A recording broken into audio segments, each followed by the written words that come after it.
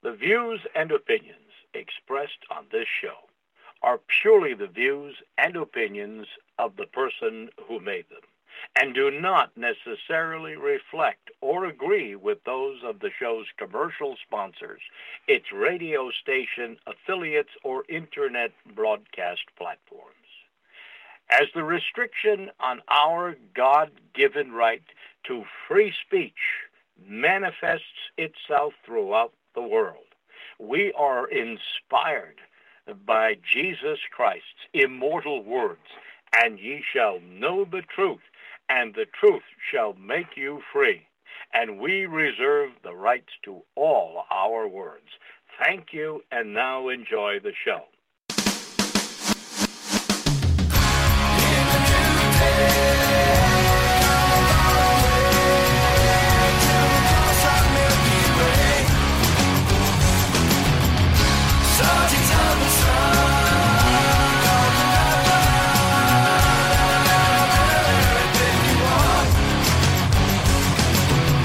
To learn who rules over you, simply find out who you are not allowed to criticise. You are listening to ACH. I'm Andy, your host. Today is Thursday, so it's time for Dr. Peter Hammond's weekly visit. I'm going to bring him up right now. Peter, are you with me? Yes, I am. Thank you, Andrew. Thank you so much, Peter. And folks, Peter's been very excited about the presentation he's got for us today, which is entitled The Real Story of Martin Luther's Courageous Stand 500 Years Ago. So where would you like to start us off today, Peter? It's not often that you get to celebrate a 500th anniversary of such a momentously historic event as Professor Martin Luther's bold stand at Worms in Germany on the 18th of April, 1521. So here we are in 2021, 500 years later, and this coming Sunday, the 18th of April, 2021, will be the 500th anniversary of one of the most courageous, momentous, historically important stands ever. Now, when many people think of the Reformation, Martin Luther, most people would probably tend to think, if they do at all of it, of the 31st of October when Martin Luther nailed his 95 Theses or 95 arguments against indulgences on the doors of the castle church, the Schlosskirche in Wittenberg, and that was in 1517. And in fact, we do celebrate Reformation Day normally on 31 October, and back in 2017, I organized a Reformation 500 event, church council celebration. We were in Wittenberg, Germany. In fact, I went through 5 countries on a 5-week mission tour, doing speaking tours all over. And my biggest attendance anywhere was actually in the Netherlands. We had over 960 people at a weekend conference, Reformation Revival Conference. But everywhere from California through France and Netherlands and Belgium and Germany, I was having Reformation 500 events, and culminating in October in 2017 in Wittenberg. But while that was super important, Martin Luther's arguing against the Catholic Church's sale of indulgences in 1517. So the 95 Theses were important, but they were just a beginning. But what we have on 18th of April, 1521, where Martin Luther stood before the entire assembled might of the Roman Empire, the Holy Roman Empire, before the Emperor Charles V himself, before all the battery of archdukes and dukes and ambassadors and cardinals and bishops, and he was facing the entire assembled political and ecclesiastical might of Europe. And they were basically giving him a choice: recant or be burned at the stake. Because if you were a heretic in a church, you got burned at the stake. If you were a traitor to government, you could be lucky to get beheaded. But right here, he was facing the same kind of fate that Professor Jan Hus had faced back in 1415, when he was burned at the stake, despite an imperial safe conduct guarantee when he went to the Council of Constance. So Professor Jan Hus had been burned at the stake for making a stand on the Word of God just about a century before. And Jerome Savonarola, a lot more recently, had been burned at the stake in Florence for trying to make a stand against the Catholic Church. So Martin Luther was in a very dangerous position. And when he stood there and he made his historic speech, it was actually the birth of so much of what has grown out to be Western civilization. So we are doing some major events to celebrate that this year, and we were planning to be in Worms, Germany this week, but of course the lockdown lunacy has made that impossible. So what we're doing is doing live streaming events this coming Saturday and Sunday in Cape Town, which will include people from around the world. But what is so important about Martin Luther's stand? Well, he was stood before the entire Roman Empire, Holy Roman Empire's power, and Charles V at that time ruled all of the Austrian domains in Spain, the Netherlands, most of Italy, the Americas were all under his power. And at 21 years old, Charles V ruled over a territory larger than any man since Charlemagne, Charles the Great. And when Luther was asked, can you identify whether these books on the table are your writings? He confirmed they were, and then they were said, do you wish to retract them or do you adhere to them and continue to assert them? Well, Martin Luther, a 37-year-old professor from Wittenberg University, had come expecting an opportunity to debate the issues, but they made it clear to him no debate is to be tolerated. The imperial diet was ordering him to recant all his writings or effectively forfeit his life. And Martin Luther was challenged to do this on the 17th of April, and he asked for more time to answer the question without injury to the word of God and without peril to his soul. And because he had thought he's going to have a debate, now he realizes he's only going to be able to make one short statement. And so he was given 24 hours, and the next day, Thursday, the 18th of April, as the sun was setting and as the torches were being lit, Luther was ushered into this august, very imposing, intimidating assembly. And he's asked again, will you recant what you've written? Martin Luther responded, some of his books taught established Christian doctrine on faith and good works. He could not deny accepted Christian doctrines. Others of his works attacked the papacy, and to retract these would be to encourage tyranny and cover up evil. In the third category of books, he had responded to some individuals who were defending popery, and the examiner was not satisfied. You must give a simple, clear, and proper answer. Will you recant or not? And Martin Luther responded first in Latin, and then he repeated it in German, so that everyone around could understand. It shook the world. Unless I am convinced by scripture or by clear reasoning that I am in error, for popes and councils have often erred and contradicted themselves, I cannot recant, for I am subject to the scriptures I've quoted. My conscience is captive to the word of God. It is unsafe and dangerous to do anything against one's conscience. Here I stand, I cannot do otherwise. So help me God. Amen. And in this short, powerful statement, encapsulated in this historic speech, were the principles of freedom of conscience, which was unknown before this time. Freedom of conscience is a concept that dates back to Martin Luther, 18 April 1521, 500 years ago. Freedom of conscience, freedom of worship, freedom of thought, freedom of religion, freedom of the press, because Martin Luther actually was the world's first journalist in a sense. His writings, at that stage, more than 80% of the printed works in the world were Martin Luther's writings. And he had mastered the printing press in some ways. They said with his 95 Theses published in 1517, this made him the first journalist in the sense of the first time that a mass medium had impacted the way people were thinking about an issue throughout the known world. And his writings were swamping Europe. It was hundreds of thousands of Martin Luther's pamphlets and books. And in that environment, he was the biggest best-selling author in the world. And at one time, 80% of printed works in the world were actually Martin Luther's writings. So he was championing freedom of the press, freedom of association, constitutionalism, because as he said, you cannot depend on what the political leaders say. Popes and councils have often erred and contradicted themselves. It is not what is said by the rulers that matters. It's what's written, particularly the written word of God. And so he was championing the concept of lex rex.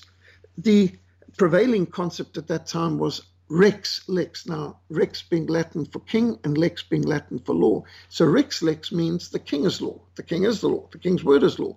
And the reformers flipped it. Starting with Martin Luther, instead of rex lex, it was lex rex. The law is king. The king is under the law. And so in championing the principle of what is written, he was laying the foundations for Western civilization's concept of constitutionalism and the separation of powers and checks and balances and the rule of law, because popes and councils have often erred and contradicted themselves.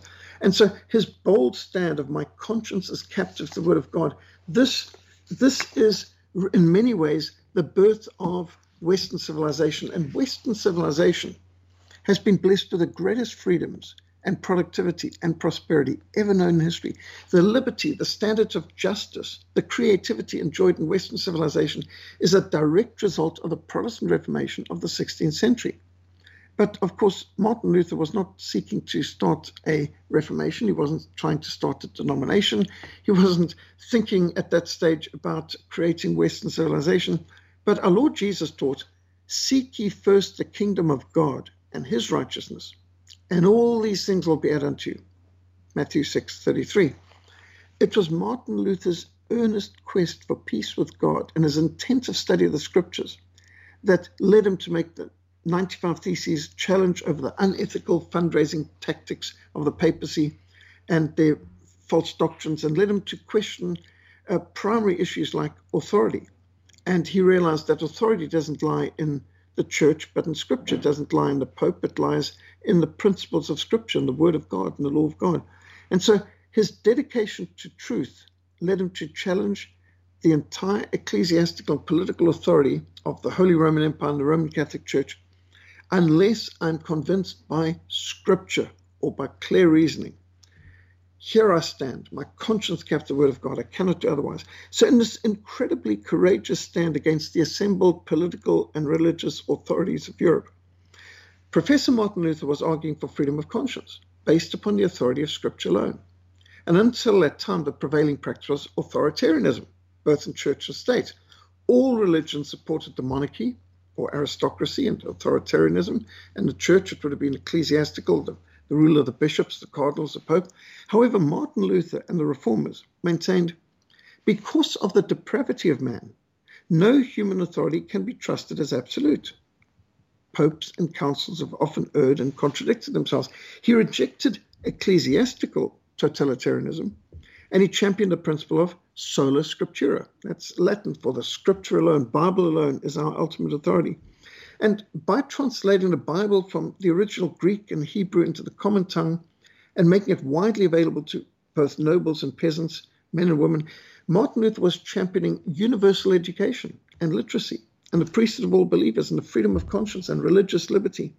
And by rejecting the sacramental system of the medieval Roman Catholic Church, where it claimed they were re-sacrificing Christ in the Mass and encouraging that anyone who's devout needs to retreat into a monastery and convents and deny marriage and having children, and rather subjectively seek inner holiness and salvation within themselves.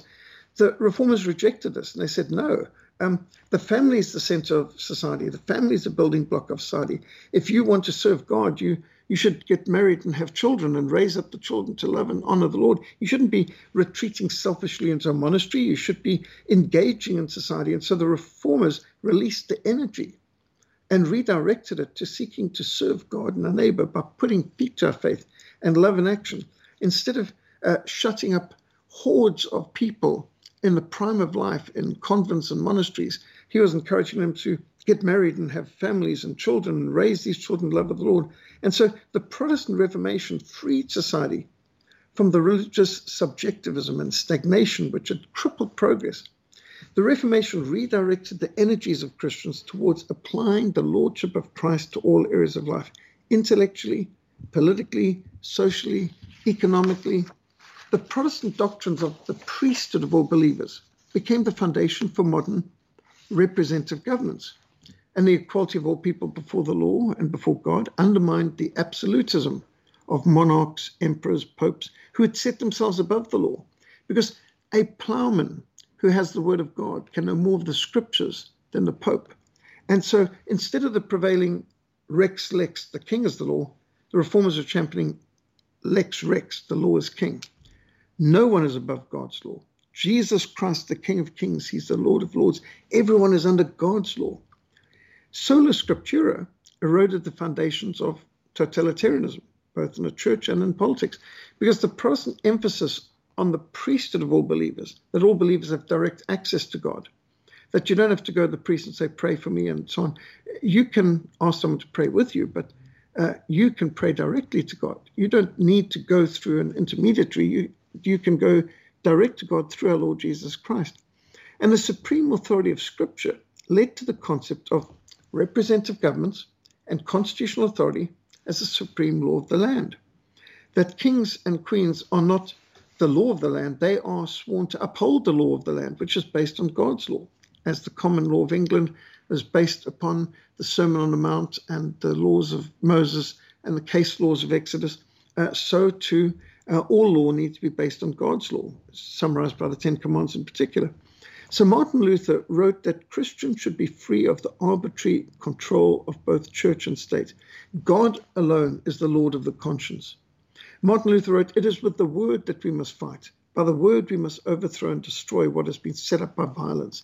I will not make use of force against the superstitious and the unbelieving. Liberty is the very essence of faith. I will preach, I will discuss, I will enlighten, but I will compel no one. For faith is a voluntary act.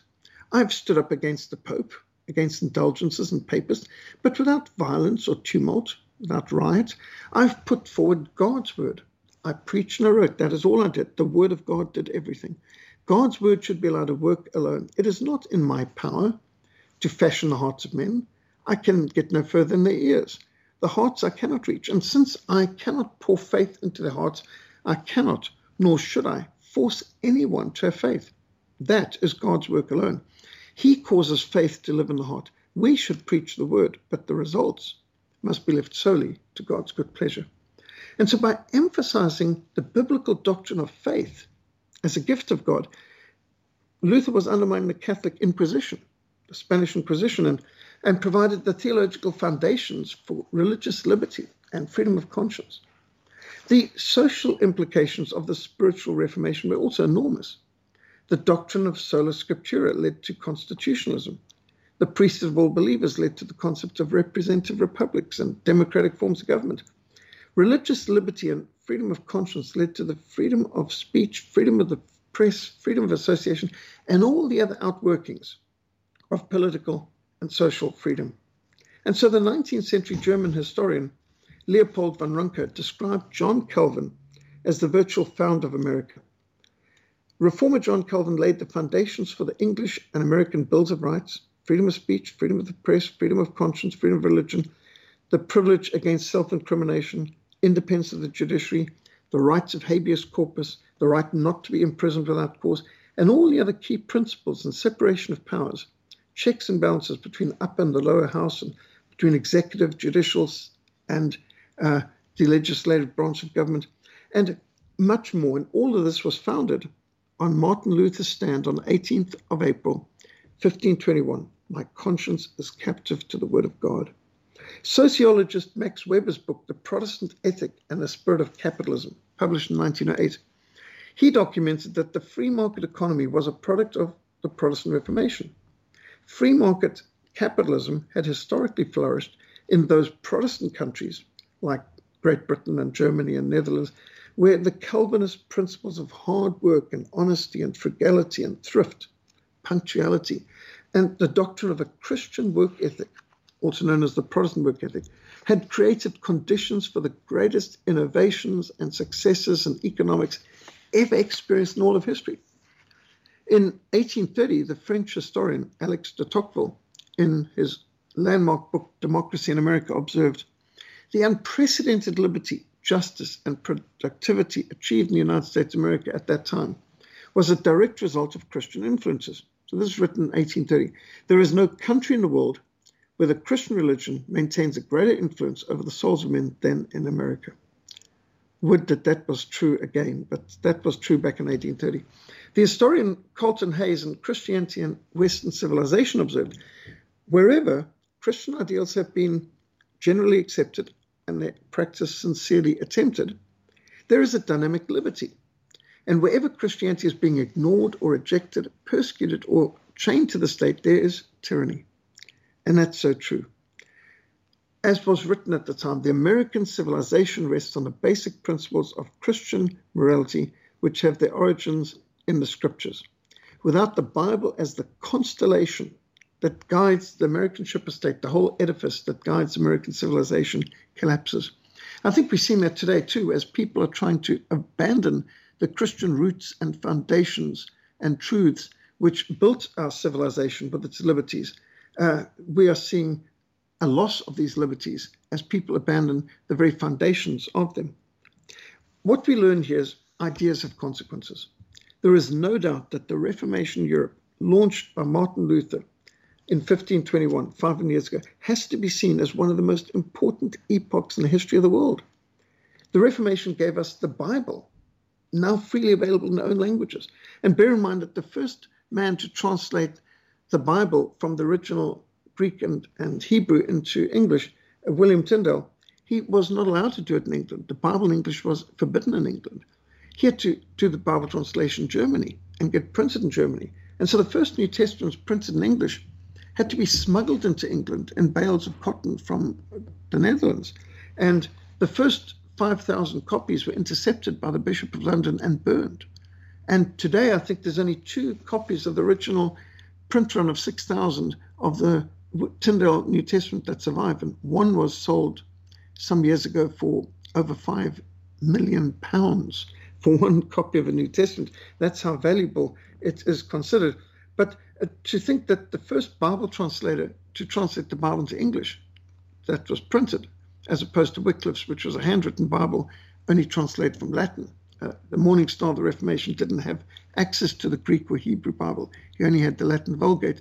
And of course, there's no printing press back in the 1300s. So Wycliffe's Bibles were only handwritten, so there were very few of them. But as William Tyndale, the first man to translate the Bible from the original Greek and Hebrew, to have them printed, he was burned at the stake for the crime of translating the Bible into English. So we need to recognize that even the privilege of having the Bible in our own language, people died for that.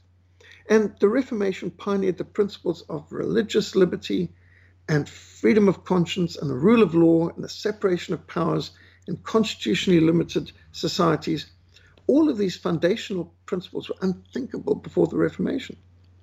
The Reformers were emphasizing God's sovereignty and that Scripture alone is our final authority, that Christ alone is the head of the church, that salvation is by the grace of God alone, received by faith alone, on the basis of the finished work of Christ alone.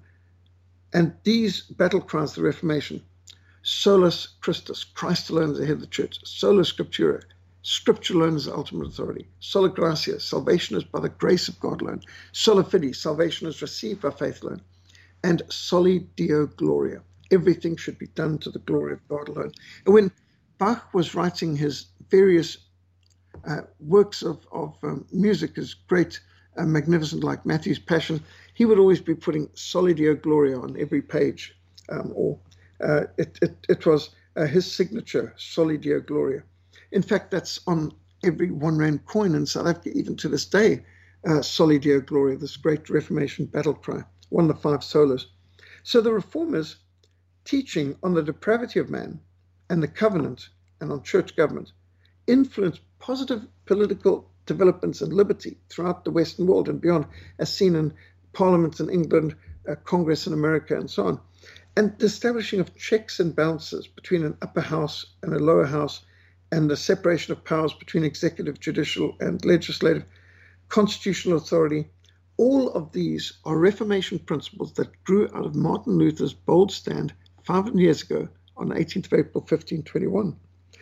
Martin Luther said, "If I profess with the loudest voice and the clearest exposition every portion of the truth of God except precisely that point which the world and the devil are at that moment attacking, then I'm not confessing Christ, however boldly I may be professing him. Where the battle rages, there the loyalty of the soldiers proved, and to be steady on all the battlefront besides is mere flight and disgrace if he flinches at that point." Now, all of us are beneficiaries of this tremendous movement for faith and freedom.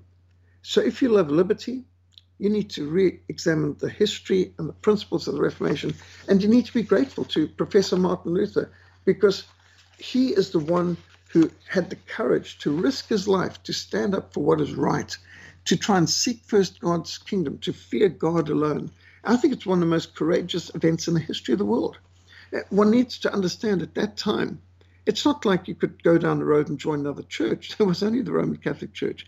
And the empire, the political entity, was completely dovetailed with the Catholic Church. So that it's not that you could have just gone across the border and gotten political sanctuary, as you might be able to do today, because at that stage, even though William Tyndale fled England to translate the Bible into English in Germany, he was later burned at the stake in Netherlands, in what today is Belgium, at Vilvoorde, been there in Vilvoorde, because of the fact that the Holy Roman Empire stood together on issues like, well, translating the Bible into the local language is unacceptable. So this is one of the most courageous stands ever in the history of the world, to have made a stand on his conscience. And I cannot think of a more relevant message today in 2021 than our conscience needs to be captive to the Word of God. We are having our consciences being attacked on so many different levels. If you look around our society, our civilization is in crisis. There are so many serious issues confronting us which require a bold biblical stand like what Martin Luther made. Marriage is under attack. I mean, the family, the basic building block of society, is being undermined. Even the very differences between male and female are being challenged by transgender, gender fluidity, gender confusion movements. The COVID cult has been used as a smokescreen for advancing the communist agenda through lockdown lunacy and what some called economic suicide. But suicide suggests that it's voluntary. But the crippling and killing of so many businesses worldwide is more akin to economic murder, or mass murder actually, than suicide. Now we're hearing from Canada that there's a church in Canada that's had to go underground because their pastor's locked up and for the last month in a maximum security prison because he was continuing to have church services. And then they actually put 3 levels of fences around the church to prevent people from continuing to gather.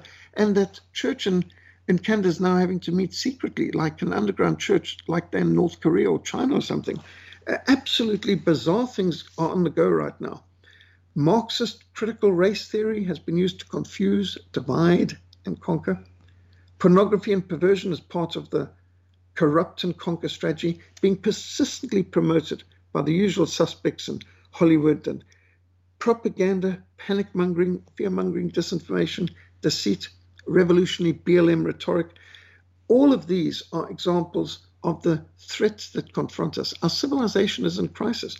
And so we need now more than ever before for people like Martin Luther to stand up, to step out, to speak up, to fight the good fight of faith, to say what needs to be said, to do what needs to be done, to resist this globalist New World Order attempt to bring about a one-world government, a one-world economic system, and a one-world religious system or interfaith system. Because Christian civilization is being confronted right now by communist coercion. Civilization is really at the crossroads. So we think that this Reformation 500 Conscience Captures the Word of God conference that we've planned for this coming Saturday, the 17th of April, which will also be live streamed, is so timely because we are seeing civilization at a crossroads. The church is being challenged by communist coercion. Communities are being confronted with an aggressive agenda. We need to understand the times. We need to know what God's people should do. And before us are clear choices and crossroads. Are you going to choose fear or freedom? Panic or perception? Gender confusion or God's creation? Medical dictatorship or moral discernment? Disinformation and deception or facts and the truth? Truth does not fear investigation. Are we going to choose fear or faith? Disinformation or discernment? Curfews and compulsion or Christian liberal? Lockdowns or liberty? Mandatory vaccinations or informed consent? Communist coercion or Christian civilization? The choice is clear. It's revolution or reformation, indoctrination or education.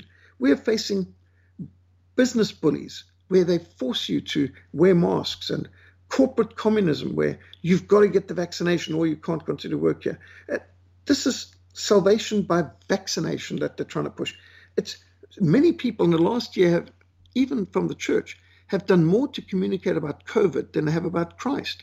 You've got people right now posting pictures of themselves with their sleeves rolled up getting the jab. I've gotten my jab, a shot in the arm. When are you getting yours? Let's all be safe. And if they would put the same energy into promoting the gospel of Christ and communicating the truth instead of participating in this lie and this whole COVID cult, you've got so many people who are more concerned in the church of government regulations than gospel requirements. The Great Commission is still in force. Yet I know churches and missions that haven't done a single outreach in the last year. I know churches that are still in lockdown, either because of fear or cowardice. And why would we want our children to be educated by the enemies of our faith? It is absolutely outrageous. As the scripture says in Revelation 17:14, these will make war with the Lamb, and the Lamb will overcome them, for he is the Lord of lords and the King of kings, and those who are with him are his called, chosen, and faithful. Now, the first time our Lord came to this earth, he came as a lamb. Behold, the Lamb of God who takes away the sins of the world, said John the Baptist. But Jesus will come again. Next time he comes, he will not come as a lamb. He'll come as a lion, King of kings, Lord of lords, judge, conqueror. And those who refuse to bow to the Lamb of God today, those who refuse to surrender to Christ as Savior today, will one day have to bow to him as judge and as conqueror, as King of kings and Lord of lords. And the scripture says in the Psalms, Psalm 119, indignation has taken hold of me because of the wicked who forsake your law. What we're seeing in the world right now is plainly an anti-Christian agenda, a new world order agenda, which is plainly anti-Christ. At its heart, you can see it hates Christ. The blasphemy industry, the pornography industry, the attacks on our liberties, all of these come together. It's all part of a globalist agenda from the synagogue of Satan that are seeking to gut our faith of everything important. And the lockdown of today is the kind of thing that the Soviets tried to enforce, where the government decides who can work, where they can work, how they can work, when they can work, who can travel, show me your papers, and all of that. And this is what has been done now in the name of fighting a virus. You've seen the communist agenda, a Soviet agenda, government by committee, being with medical dictatorship, with the likes of the Fauci's of this world and so on, dictating how people behave and what they can do and who can work and who's essential and who isn't. This is the kind of thing that Martin Luther would have made a stand on, because when you look at how he made a stand against indulgences and the issues of his day, and he made a stand on the Word of God, we today need people who, like Martin Luther, will stand on the truth, will stand on the Word of God, will stand against the authorities, and will do that which is right. We need to understand the threats and to counterattack the communist agenda. At its heart, this is a battle of authority. And so we need to make a clear, bold, and biblical stand on sola scriptura. There is no authority in the United Nations. Who's the United Nations? A bunch of gangsters with flags. Scripture alone is our ultimate authority, not Fauci, not the Wuhan Health Organization. Our conscience is captive to the Word of God. Here we stand. Contend earnestly for the faith, which was once for all delivered to the saints. Now, we're facing a lot of threats today. There's a lot of confrontations, and we need to really be bold. We need to be brave. We need to be biblical. We need to have answers to the different challenges before us. And so we are organizing this Conscience Captures the Word of God conference this coming weekend. We've got already 11 speakers internationally involved. We're going to be live streaming it. People can go onto the Reformation 500 Facebook page. And from 9 o'clock in the morning, that's Cape Town or Johannesburg time, we will be on Saturday, the 17th of April, dealing with this whole issue. And there'll be opportunities for people to send in questions and make statements. And out of this, we'll come out with a statement which I believe will cover quite a lot of these issues, because we can't have the church silent and stagnant and paralyzed for a year. In fact, to shut down a church for a week is unacceptable. But here there's a whole lot of allowed themselves to be paralyzed for the last year. since the lockdowns were announced. And what an excessive overreaction. We need to be standing up for what is right. We need to be contending for the faith. So we are hoping that this weekend, I might say on Sunday, the 18th, we're actually going to do a Reformation 500 celebration service at 10 o'clock in the morning, and we'll live stream that too. And we'd encourage others to tune in or organize their own such in their areas. But it's so important. I can't think of a time when it's been more important to call people back to the Bible, back to the truth, back to our consciences being kept the word of God, calling people to stand up, to not be silent, to step out, to fight the good fight of faith, to speak up, not to be cowered into inactivity and silence and paralyzed by fear. God has not given us a spirit of fear, but of power and of love and of a sound mind. And I do believe and hope that at this particular time, at this 500th anniversary, at this momentous historic milestone, that we will see some decisive action and standing up and confronting that which is wrong and calling people to that which is plainly true and right. And that includes in terms of vaccinations, it includes in terms of the lockdowns and all the other threats on life and liberty and on our faith and on our freedoms. So back to you, Andrew. I hope and pray our listeners will join in marking this milestone, calling others to it as well, and receiving new encouragement and strength and power to be able to stand up and resist the tyrants of today, just as Martin Luther resisted the tyrants of his day. Back to you, Andrew. Thank you so much, Peter. And now the service that you're going to do this Sunday, April the 18th, it's at 10 a.m. South Africa time. Now that's 9 a.m. UK. That's correct, isn't it, Peter? Yes. So that's folks, right. We just 1 hour ahead. Yeah, but what you'll need to do, folks, is obviously we've got people listening all around the world. Now, I use a thing called timeanddate.com /world clock/meeting. So that's timeanddate.com /world clock /meeting. And it's very easy to use. You put your date in at the top, and then you pick your location one. So I would put Cape Town, because that is in the drop down list, and then location 2 you put in wherever you are, okay, and then you just click the thing at the show timetable, and it'll show you what the time is where you are when it's going to be 10 a.m. on Sunday, April the 18th. So you'll be able to tune in live, as it were. Now, Peter, the website, is it frontlinefellowship.org.za? Yes, so Frontline Mission SA.org is our main website. If one goes onto that, there will be an event page where you see events. You'll see immediately towards the bottom there's the link to the Reformation 500 Conscience Kept the Word of God conference on the 17th of April. And there'll be links there that takes you to the page on the events page, and that will have links to both the program, the speakers, and so on. Also, of course, there'll be the links for the live stream. Now, the live stream is going to be carried on the Reformation 500 Facebook page, but of course, the links are coming from our Frontline Mission SA.org website. Events, you get to that page, and that'll link you straight into what's on the go. And one just needs to click on it on the actual Saturday, this coming Saturday, the 17th. And it'll have the links right there. Excellent. Now, so folks, I misspoke. It is frontlinemissionsa.org. That's frontlinemissionsa.org. And of course, there'll be a link to that. That's the top link for Peter's website in the post for this show. So make sure that you get that. And straight away, you can see on the right-hand side, there's the Facebook button if you want to watch it on Facebook. But as Peter said, then there'll be more links up on Saturday. So please check this out. It's a historic event. As Peter said, there's very rarely an opportunity to celebrate the 500 500th anniversary of anything, let alone anything this important. So please check that out. Check this out this Sunday.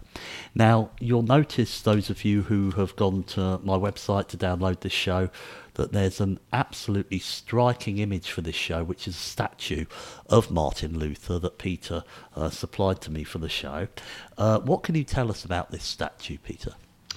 Well, it's actually the monument specifically to the stand Martin Luther made on the 18th of April 1521. As you can see him standing there boldly with his hand on top of a Bible, and yet it's not the statue in Worms. The statue in Worms looks similar, but this location is in fact in Dresden, and in front of the Frauenkirchen, or the women's church. And so this whole church, which, by the way, is over 1,000 years old, even though when you look at the Baroque architecture, you might be tempted to think it's not as old a church, but the church goes back over 1,000 years, although it's a massive renovations during the Baroque era. But on the 14th of February 1945, this whole church was destroyed, burned, left in ruins, and the monument of Martin Luther was blown off its base, and the plinth was destroyed. They rebuilt the church afterwards. And in fact, if you look at this picture carefully, you will notice there's a whole lot of black bricks, or very dark bricks, or in fact, if you look at them carefully, they're actually quite burned. Those are the bricks that were used that had been part of the ruins. So about 45% of the reconstructed Frauenkirche compose historical stone material, which are part of the ruins. And for example, there's over 8,425 old ashlars that were integrated during the reconstruction of Frauenkirche. And so there's thousands, even in just the facade of the church, there are over 7,000 old stones, which were so burned in a firestorm that you can see they still blackened to this day. And so in rebuilding the church, just to remind them of how this church is a monument to what Jesus said, that I am building my church and the gates of hell shall not prevail against it. And this church and monument literally went through hell in the 1,000 bomber raids, which came first at 10 o'clock, and then after midnight, the second wave, and then in the morning, the US Air Force. So there were 3 waves of 1,000 bomber raids that hit the town one after the other.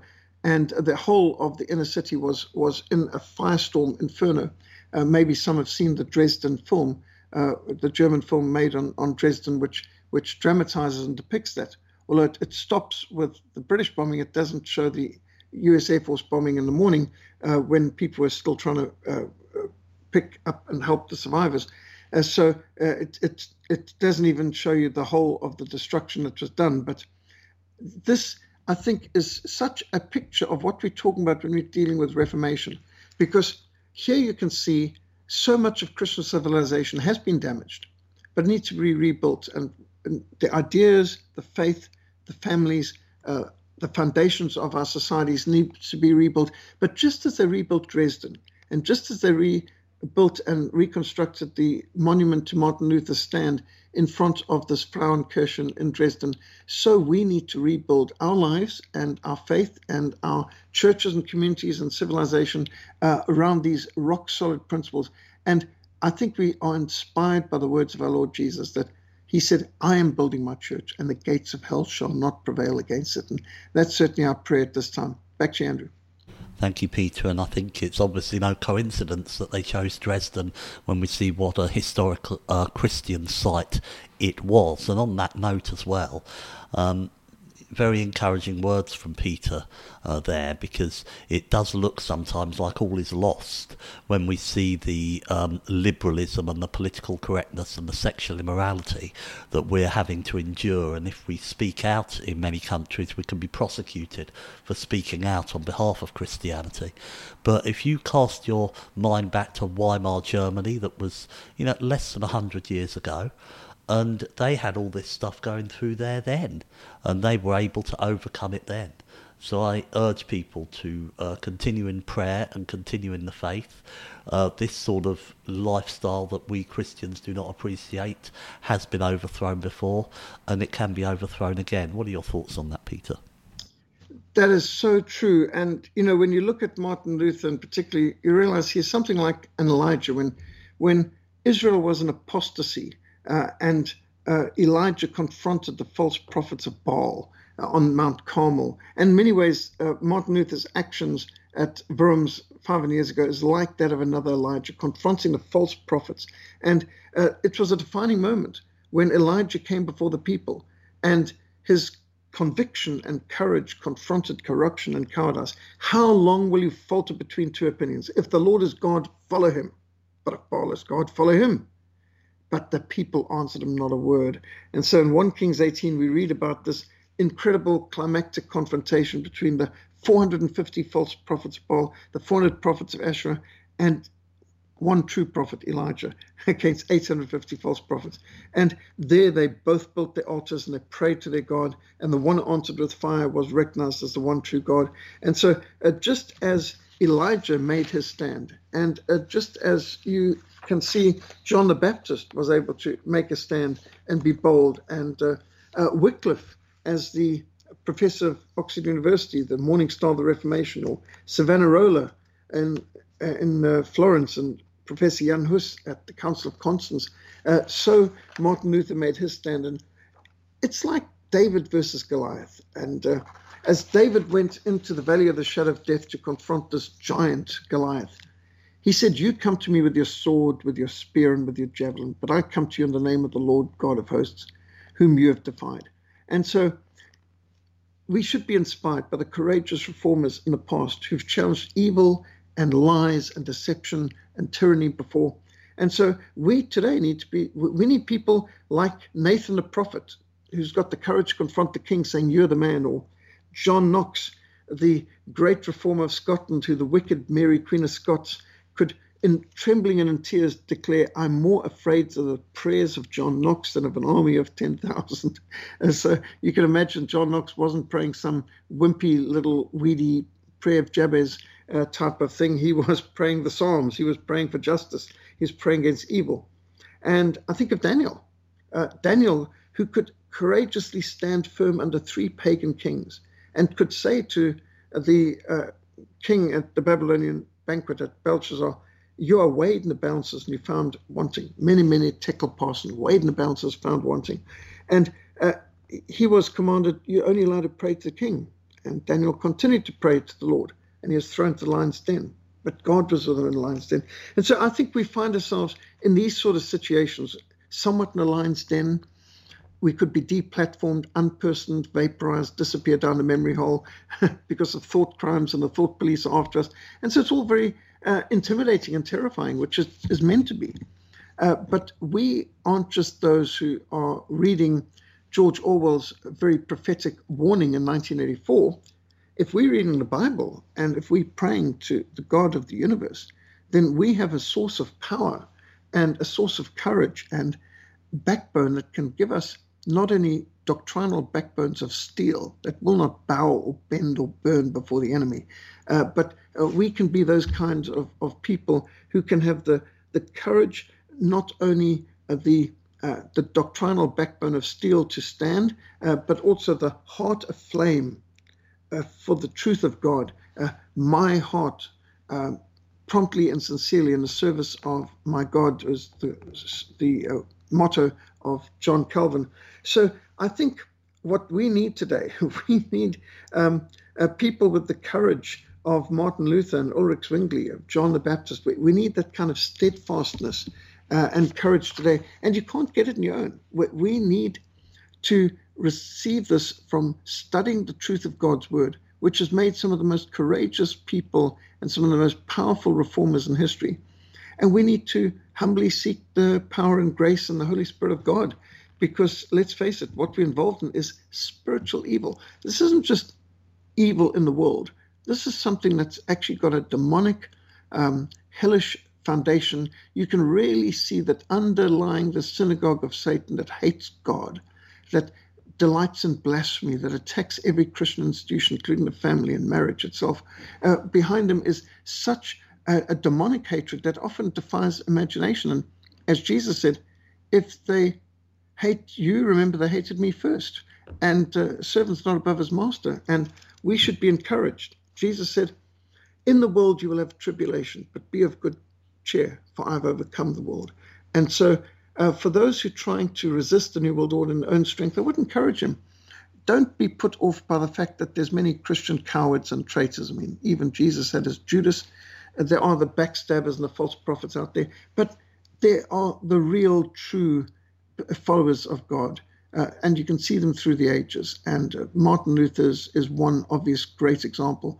And he should inspire us that we should not try and do this in our own strength. We need to recognize that we're part of a great church militant on earth, which can be inspired by the great church triumphants in heaven, the saints of old, the examples, this great cloud of witnesses around us. And that when we're afraid and when we are tempted to compromise and go along with the flow and with the world, well, even a dead fish can float downstream. We need to go upstream. We need to go against the flow. And as for that, it is very encouraging when we realize that we're part of a true church worldwide and throughout history, and that we can have the power of God in the scriptures and the power of God's Holy Spirit in strengthening us to stand and to be bold and to be brave in the day of crisis. Back to you, Andrew. Thank you, Peter, and that is so important, folks. That's why we talk about the power of prayer on this show, because I think that what we've seen with elections of people like Trump or Brexit in the UK has shown that there's no political solution to our problems. People have tried that. They elect what they they're given opportunities, they're given choices of people to elect, and when they elect the people, they find out they're not going to do what they promised that they were going to do, and it's not going to work out the way that they were promised it would work out. So the political system doesn't work as far as I'm concerned, and so I'm turning to faith and turning to Jesus Christ and to God to guide us through these perilous times. And as I said, it has happened before, we have overcome before, and we should overcome again and have the faith. So Peter, before we go, can you please let the audience know the best way that they can contact you and your website, etc., for this very important broadcast on Sunday? Yes, thank you. So my email is peter@frontline.org.za, peter@frontline.org.za, as the Americans would say.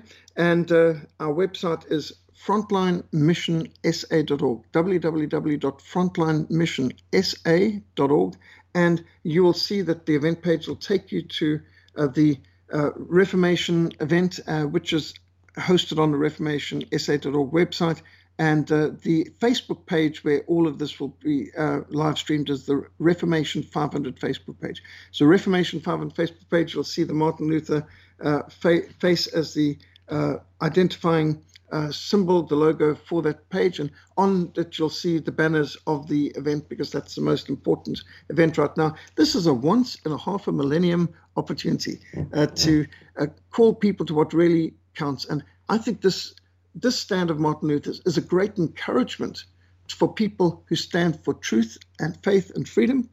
And it's got to be a great aggravation and irritation and frustration to the people who love the New World Order and who hate liberty and who hate God. And so let's encourage God's people, and let's remind the wicked who are fighting against God that they will lose. Back to you, Andrew. Thank you so much, Peter, and I hope you have a wonderful event. Fantastic presentation for such a momentous occasion today. Folks, you have been listening to the real story of Martin Luther's courageous stand 500 years ago. I want to thank all of you for listening. I hope you have a wonderful day. I'll be back with you all tomorrow. Until then, folks, bye for now.